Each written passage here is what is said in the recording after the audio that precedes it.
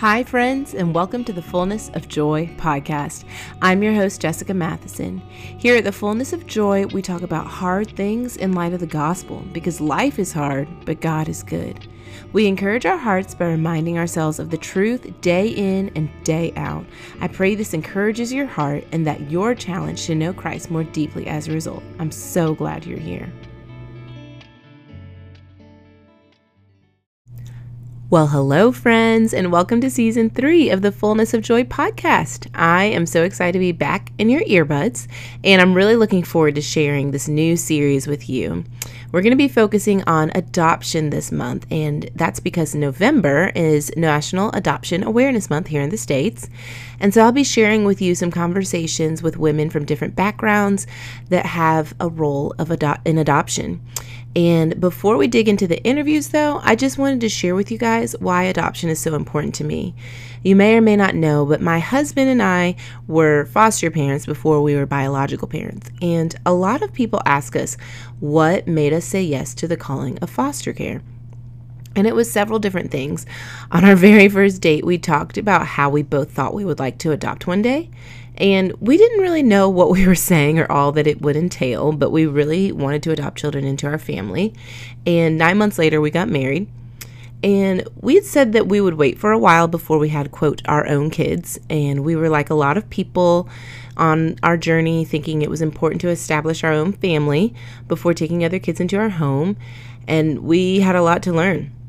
When we had been married for about 2 years, we started trying to get pregnant and nothing was happening. And that was a very dark and painful time for both of us. But God grew us and stretched us a lot through that. And the church that we were attending at the time hosts a conference every year for fostering and adoptive families. And so when we attended, we learned about the foster care crisis in our state and in our nation, and honestly, right in our backyard.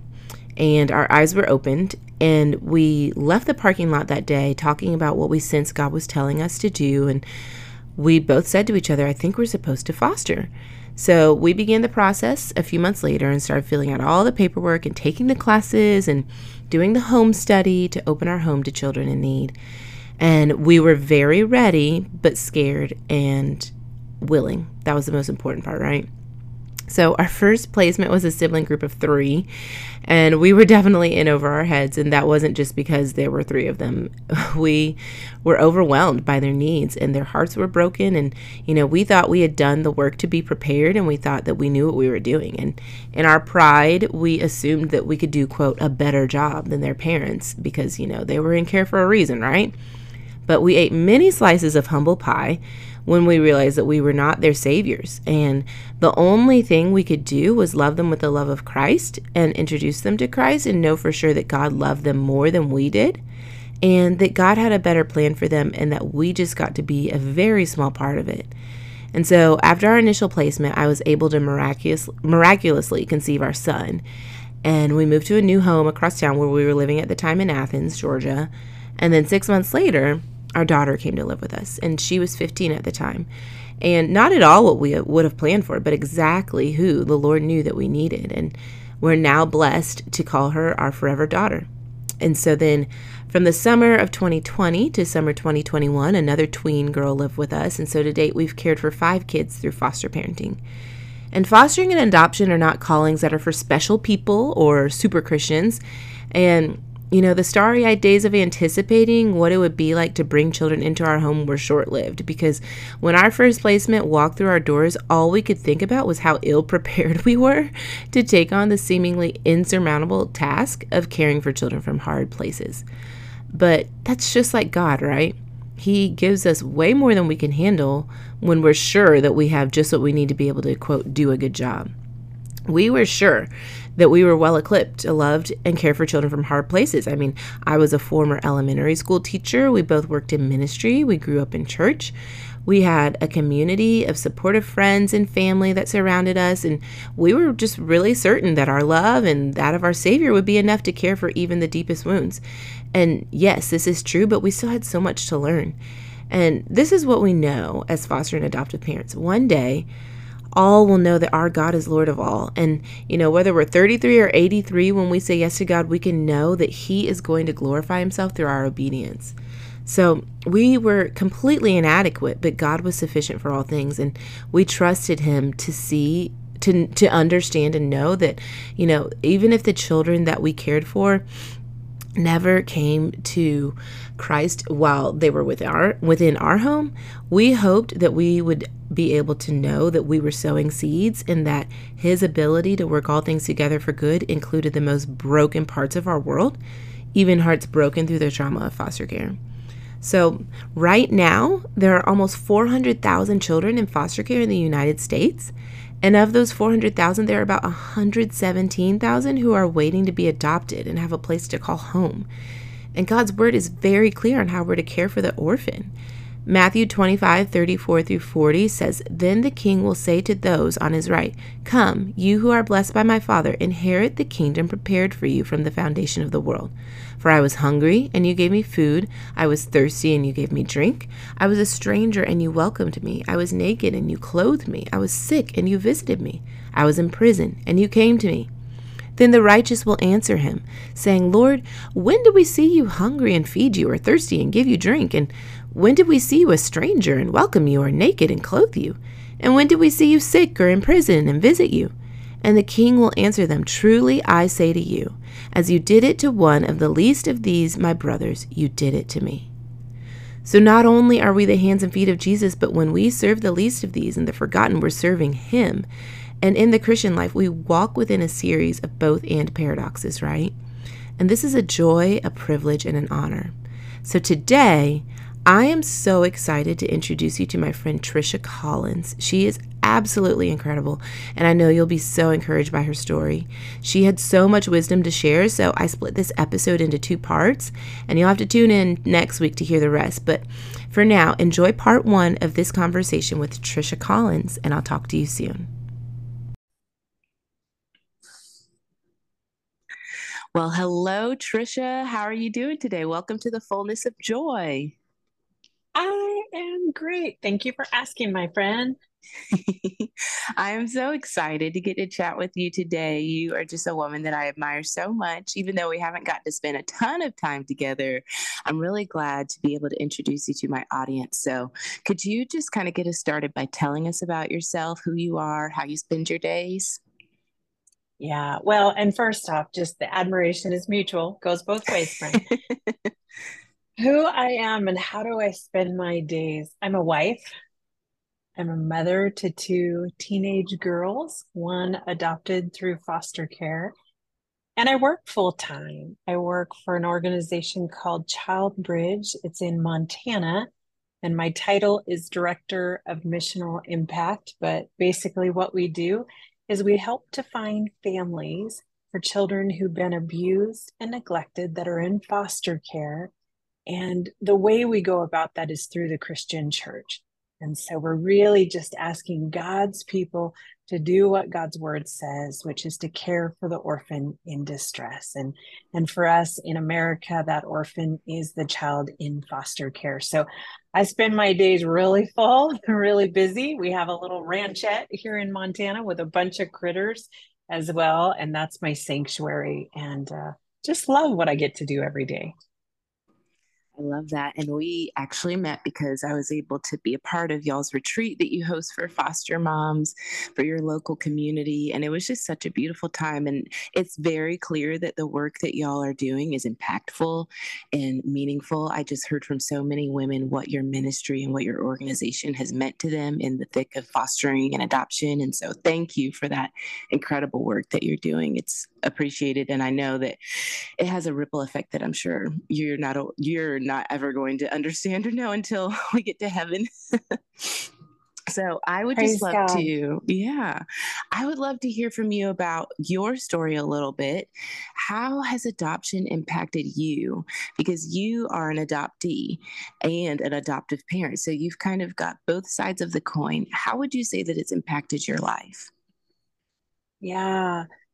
When you reached out to me to do this, I said, "Oh, are you sure you want me to tell the fullness of my story?" Because the adoptee part isn't my favorite part of the story, but the adoptive certainly is, and it's redemption. And so, where adoption first came into my life was my parents were divorced when I was very young. And my mom pretty quickly got into a relationship with who would be my stepdad. And he would eventually become my adoptive stepdad at about age 5. We'd met him at about age 2.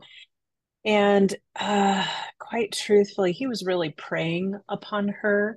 She was a single woman with 3 young children, and he would move us 3,000 miles across the country and isolate us and abuse us in all kinds of really horrific and profound ways. And, he was the only dad I ever knew as a child. So really messed up when the person who's supposed to teach you about love and about trust and just that you're beautiful and to protect you and all those good things turns and is actually a predator.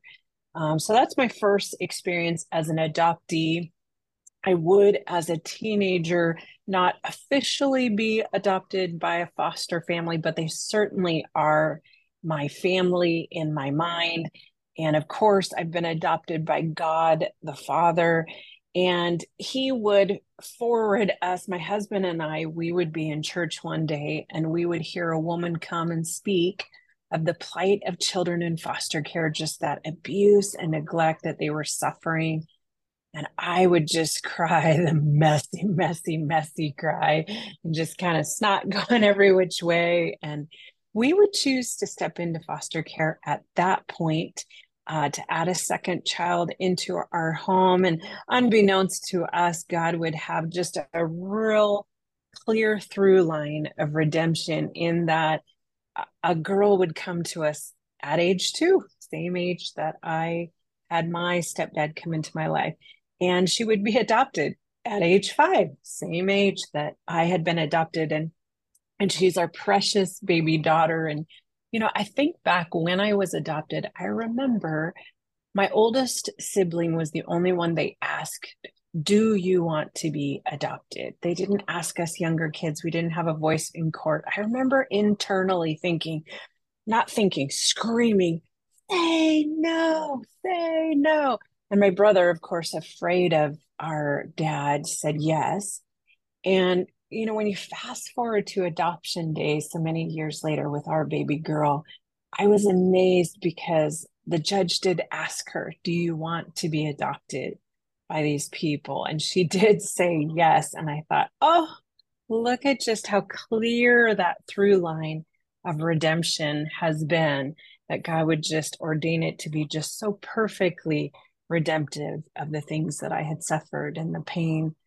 He'd turned it to purpose. He'd turned it to passion. And I can't imagine life without my baby girl. Oh my goodness. Wow. It is so incredible to hear how, like you said, how specific the Lord was in his redemption. It wasn't just that you got to be an adoptive mom, but those specific ages of your where you were in your story and with your daughter and her story, like only a loving and kind God could do that. I mean, I just can't even imagine what that's meant to you and how that's kind of solidified your understanding of his love for you, like you said, because you have been adopted by him. You said that you would consider your foster family, you're more like your family. You're a kind of, I guess, heavenly adopted family, spiritual adopted family. So, how did the Lord draw you to himself after walking through all of this abuse, this unspeakable trauma at the hands of those who, like you said, they were meant to love and care for you? Was your foster family that place where you were able to finally feel safe? Like, what did your spiritual journey look like? Yeah, it looks long. It looks messy. It looks Yeah. raw. It looks honest. And, it's still being written, of course. But, one of the amazing parts of my story that, again, it can only be God.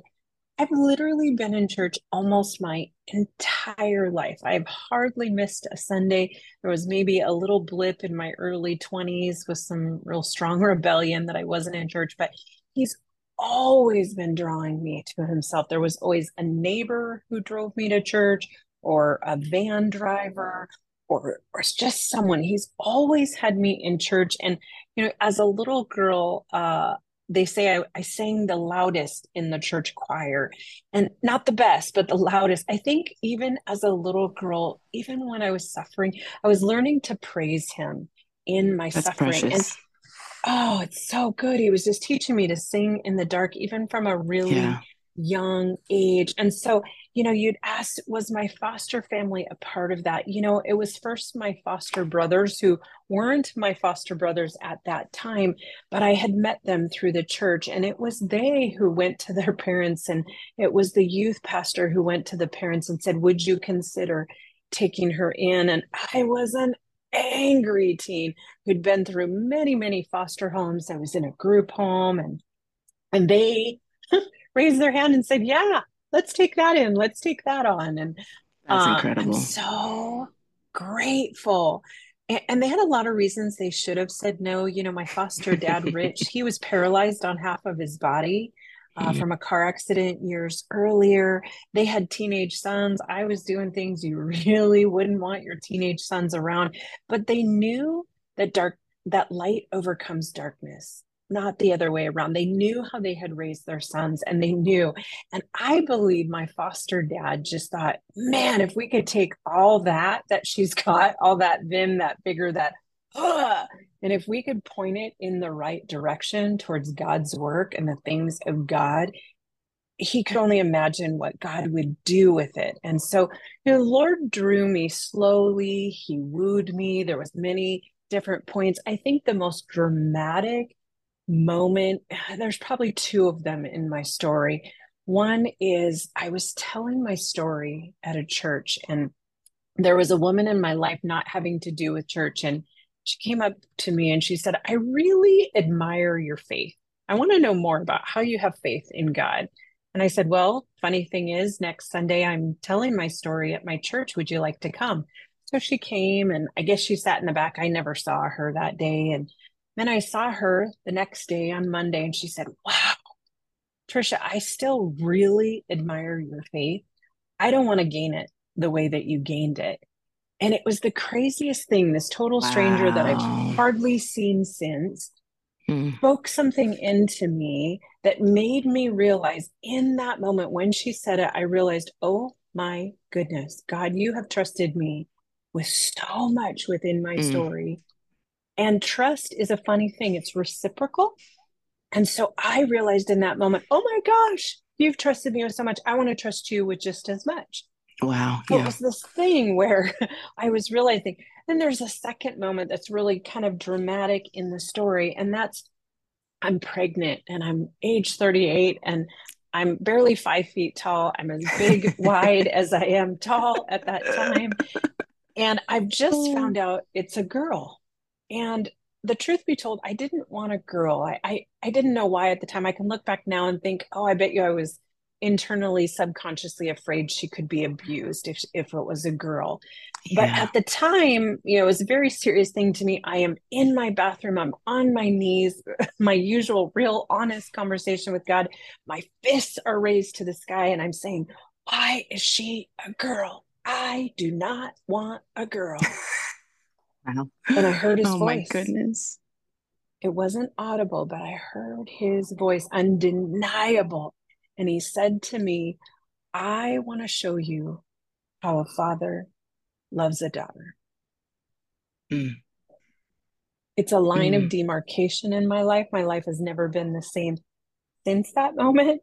Everything yeah. before it's kind of a before, and everything after is an after, because what he was doing was he was reworking that experience I'd had at the hands of my father. And he was Yeah. showing me what a godly father is like through my husband. And as I Hmm. watched my husband love our daughter in every appropriate way, and there's this really cool thing that fathers and daughters have that I didn't know existed. And it's really Right. special and precious. And I just wept and sobbed as I watched them. And my heart was softened to father God. And it was 6 months of her birth that I was like, oh, if you're like that, anything like that, I want that. I want all that you have for me. I want to be your precious baby girl. And that is where salvation came for me. That's where I was able to say, I repent of my sin. I want a relationship with you. And what he's taught me in the years since is that I'm a daughter worth having, Mm-hmm. and that he'd go Yeah. to any lengths to have me. And he went to great lengths to have me. And that's been so redemptive. And I know that I'm loved today. Mm.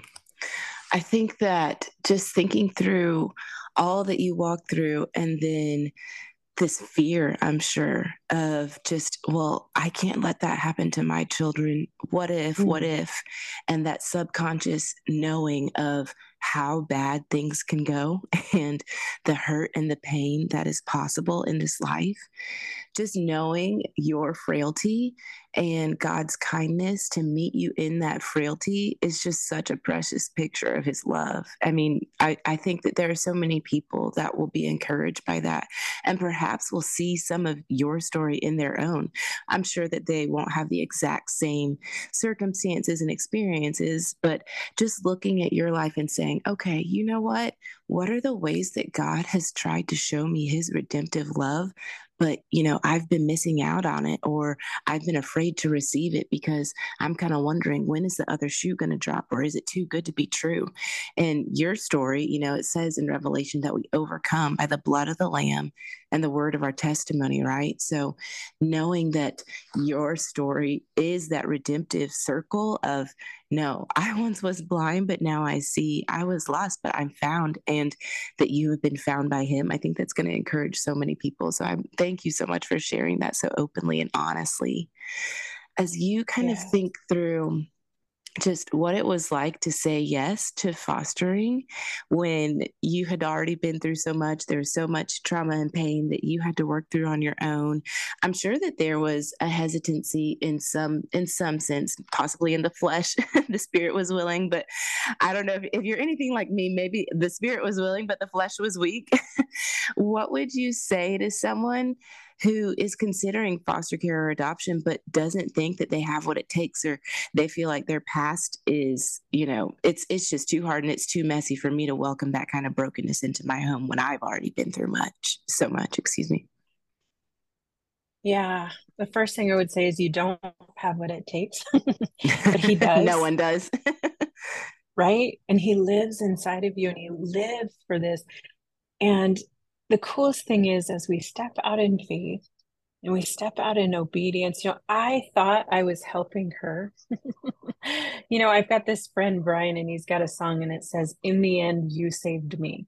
And the truth be told was that God was trying to bring me my healing through my obedience to care for her. Yes. In Isaiah, it talks about if we care for those who are in need, those who are vulnerable, it says, then our healing will quickly appear, which I have Yes, found I to be love that true. passage. Oh, and it says I quickly. know I'm always like, exactly I'm what you're holding talking you to about. that. He says a day and is not the same to him, right? But but Hmm. but the thing is actually it's brought my own healing about to care for her. And I've got such compassion for her because I know what it's like, right? And she and I have that in common. And she'll say, you know what it's like, mom. You know what it's like to have been, right? You know what it's like Yeah, to be in a family that isn't your biological family. And so it just precious. really raised my compassion. And I'll be honest, I didn't hesitate too much. My one big hesitation was this idea of loving them and having to let them go, right? Because I know Okay. that I love bigly and I love deeply. And I was like, Lord, because I went to my husband and I said, okay, there's check boxes and it says foster or adopt. I'm like, which one should we do? And he's like, well, what's the need? And I said, well, it's Oh my foster. And he said, well, that's goodness. what we'll do. And I was like, Mm, oh, I snap. don't know about And this. right. And I had to go back to the Lord and I said, Lord, oh, I don't know that I can do that. And he asked me, he said, will you trust me? And I was like, oh, I guess. Yes, yes, you are Oh, trustworthy. You've proven yourself. Okay, I'm going to trust you. And the truth be told, I've had a child added to my family. I've had children leave my family. I've ended up doing both. What was interesting, though, was in my particular case, that first kiddo that came into our home is the one we ended up adopting. And so he did meet my heart's desire while yeah. he also stretched me and he taught me how selfish my view was, that I was looking at it from what I might lose rather than what they might gain. And Mm, what they might that's gain beautiful. pales in comparison to what I might lose.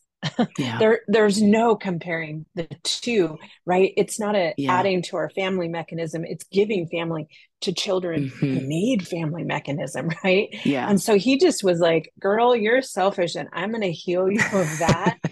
And I'm going to teach you that a mended heart is actually stronger than the one that's never been broken. Friend, thank you so much for taking time out of your day to listen to this show.